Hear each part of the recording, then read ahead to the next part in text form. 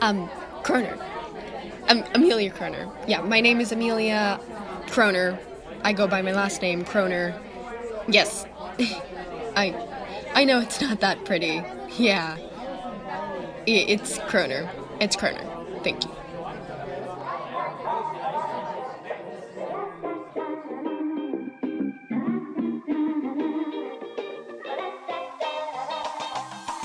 I'm Clara, and this is Coming and Going. In this series, we go behind our glamorous Instagram facades and talk about the restless and anchorless life of coming and going. A life dispersed between home and home. But also about growing up, I guess. This time we're doing something a bit different. I've invited a few others to speak to their versions of home. You've seen her name followed by The Quest, or Read This, or Read That. But in this episode, Kroner speaks about how she became her own home, and how she came to terms with Amelia.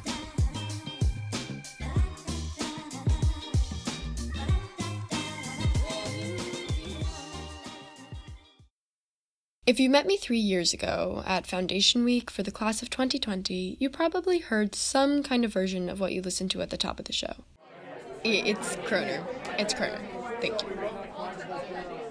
When I started Minerva, I knew I wanted a radically new beginning, a do-over, one where I was different, one where I was the person I actually wanted to be, one where others saw that new person I was becoming, not who I had been.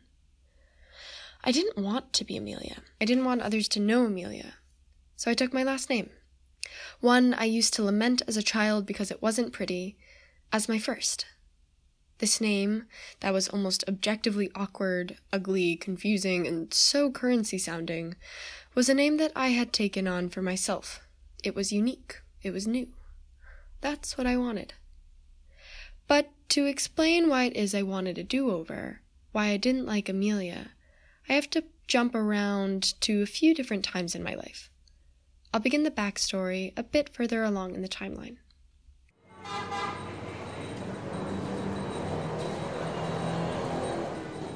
January 2018. My semester in India started off relatively well. I settled into my apartment for the semester, giddy with excitement about our living arrangement, ready for all the flavors I hadn't yet tried, that would soon have me dealing with digestive issues for far longer than I could have expected, and thrilled to be in a place so radically different from anywhere I had ever been before. It was in those first 2 weeks that my mother visited me. One day, about a week into her visit, we were out on the residence patio, sipping chai and discussing home. Why I hadn't been back in so long, why it was hard for me to be there. I began to recount, as I do, how I had changed, how I had grown, and more importantly, how I was happy. I told her that happiness felt more real, more present than it had at home. How I had been sad for a while there. Something she knew, something I've talked about vaguely with her and my father since leaving. She looked at me with her head slightly tilted to one side.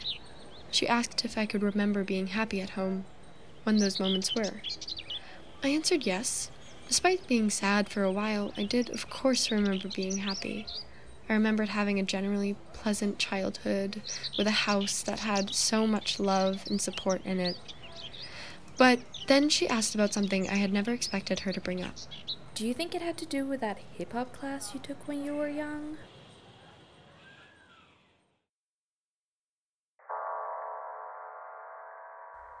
I don't know how I responded. I might not have.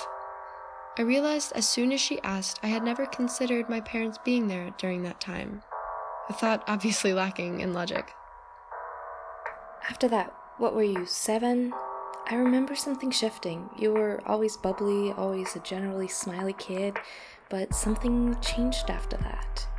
You seemed fine for the most part, but then every now and then, you'd come home crying or upset. You kept to yourself more. You never really went back to how you were before. At 7, I was a part of an after-school hip-hop dance program. I don't exactly know when or how it started, but I was bullied quite a lot by the other 7-year-olds. I think I had an angry streak in me, and so as far as I can remember, I fought back at first, which made it worse. My mother recounted to me her memory of events. We remember you telling us about it, and we discussed about taking you out for a while, but it wasn't until that day in Harvard Square when you refused to dance that we realized it was time to do something. It was then we understood how bad it was. Now, I honestly don't really remember the event to which she was referring, but I do remember another moment that must have been around the same time.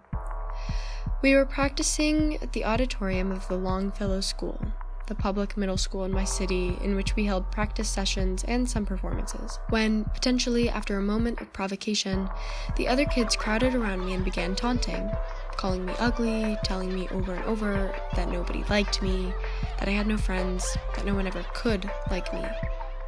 I can still remember the sound of the main kid, I think his name was Julian, as he kept saying, "Ugly chick, ugly chick." I don't remember how long it went on until the teacher came back. I do remember hiding behind the curtain after she did, crying. I remember her making me tell her in front of them what happened, her sitting them down before me and ordering them to apologize. That's my memory of the end of my stint in hip-hop dancing. Whereas before I had a reasonably easy time making friends, I couldn't really for a few years. And once I did start making friends again, I found myself in a number of toxic friendships. Relationships ripe with lies and rumors and all the typical middle school bullshit that frankly everybody has a story about. I honestly think I became what those kids expected of me. I became needy for want of true friendship.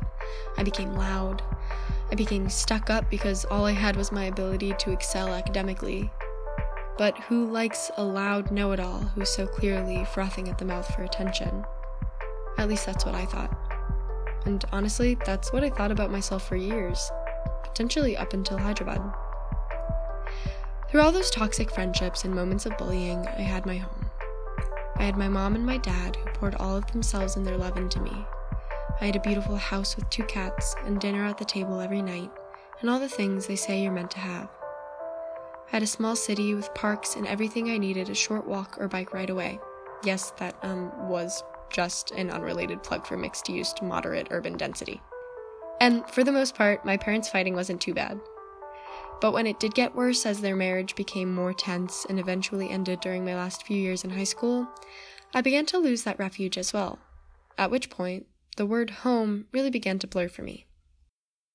So when my mom, at one of the round wooden tables on the cafe patio of the Hyderabad residence, mentioned that time a million years ago, a time I hadn't thought of actively in a million years, a time I don't even think I brought up while in therapy for 2 years, something switched. I realized there was this thing, this moment in my own personal narrative, that was important, that represented a major, as my mom put it, change. I went up to my room and cried in my bed with Liberty, my roommate, for a while. That was the first week, but it wasn't until a few weeks later that the weight of what she had said, the weight of those memories and their implications fully hit me. One night, around the first break of the semester, I tried to go to bed. I had been having some difficulty sleeping, something that has happened to me every now and then for years. And after anxiously waiting almost an hour or 2 for sleep to come to me while knowing it wouldn't, I wandered frantically through the halls looking for a friend to hold me. But they were all gone, on trips, asleep with someone else. So I went to our apartment balcony and cried, and cried, and cried. And then things were dark. Frankly, things were dark until I left India. The combination of an emotionally hectic apartment, extreme heat, digestion problems for 4 months, a couple of struggling friendships, further proving 7-year-old Amelia's externally delivered hypothesis, the lack of greenery and calm space, and dealing with my deepest, darkest insecurities for the first time in a while made everything a bit overwhelming. It was in the midst of all that I made dinner with Nadav, a close friend of mine. Now, so many of you have asked me, why do you go by Kroner? Many a stranger whose opinion I did not request have so kindly illuminated me to the fact that Amelia is so much prettier. Or some of the bolder of those have let me know Kroner is an ugly name. Yes, someone has straight up said that. And yeah, I think I'll just stick with calling you Amelia. Here is why I changed. I did not like Amelia. I did not like how she got angry and yelled. I did not like how she was annoying and needy. I did not like how she was a know-it-all. I did not like how she was sad. I did not like how other people did not like her. I did not like her. And so, when I came to Minerva, I decided I wouldn't be her. I would be who I wanted to be. I would forget her and all the bad that came with her. I told this to Nadav that night as we made dinner in my kitchen, where the poor ventilation and closed door made the room hotter than hell. And he told me something that maybe I should have been told years ago. It sounds like Amelia needs a hug.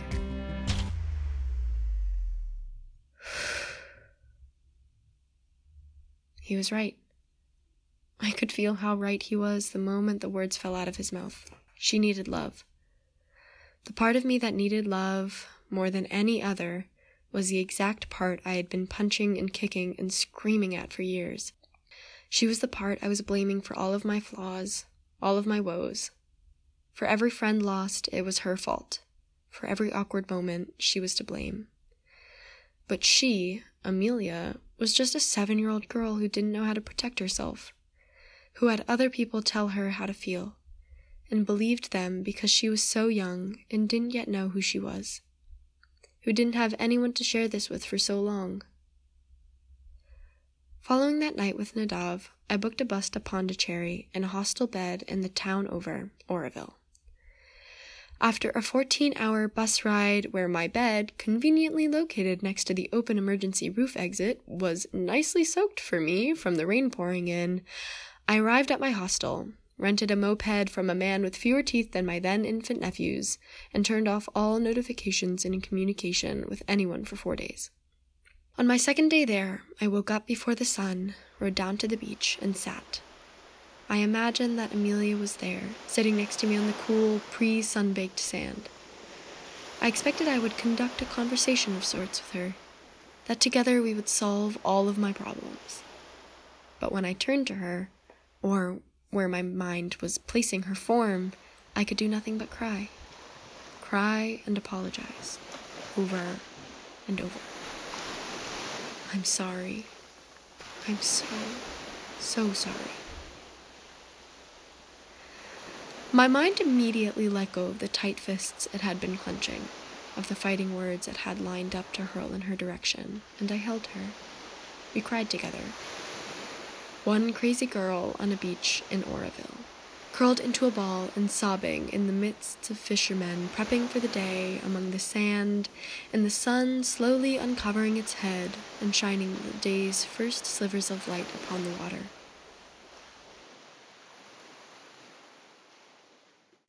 I went back to Hyderabad a few days later to find myself in an even darker space than I had been in before.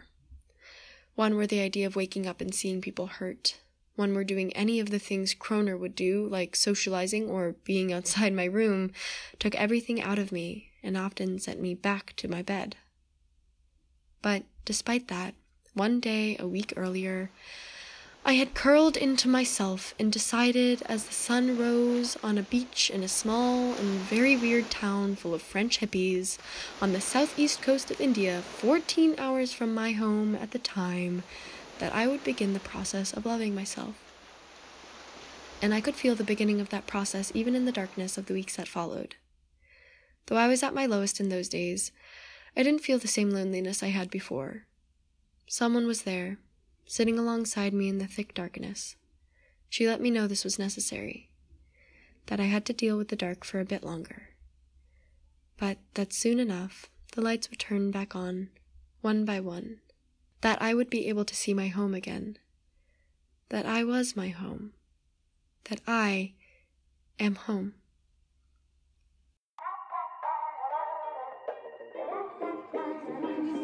Hi, my name is Kroner. It's very nice to meet you. You've been listening to Coming and Going, but this time with my friend Amelia Kroner. If you relate to the topics or anything we say, please let me know. Similarly, if you have any ideas for something you'd like me to include, or if you want to be part of the series, send me a message at clara@minerva.kgi or my Facebook. Chances are we're friends there. We've been thinking of ways to keep this going during the semester, but we might need your help. This summer season has focused on the concept of home, and what that means. The second season, we're thinking, could be more focused on going, aspects of life away. We'd love to feature more voices and topics. If you feel like that could be you, shoot me a message. Oh, and make sure to follow the Minerva Quest on Facebook and our podcast channel wherever you find your podcasts. Our theme song is Running by DJ Quads. The soundtrack to this episode was created by Lakey Inspired, Props, and Audionatics.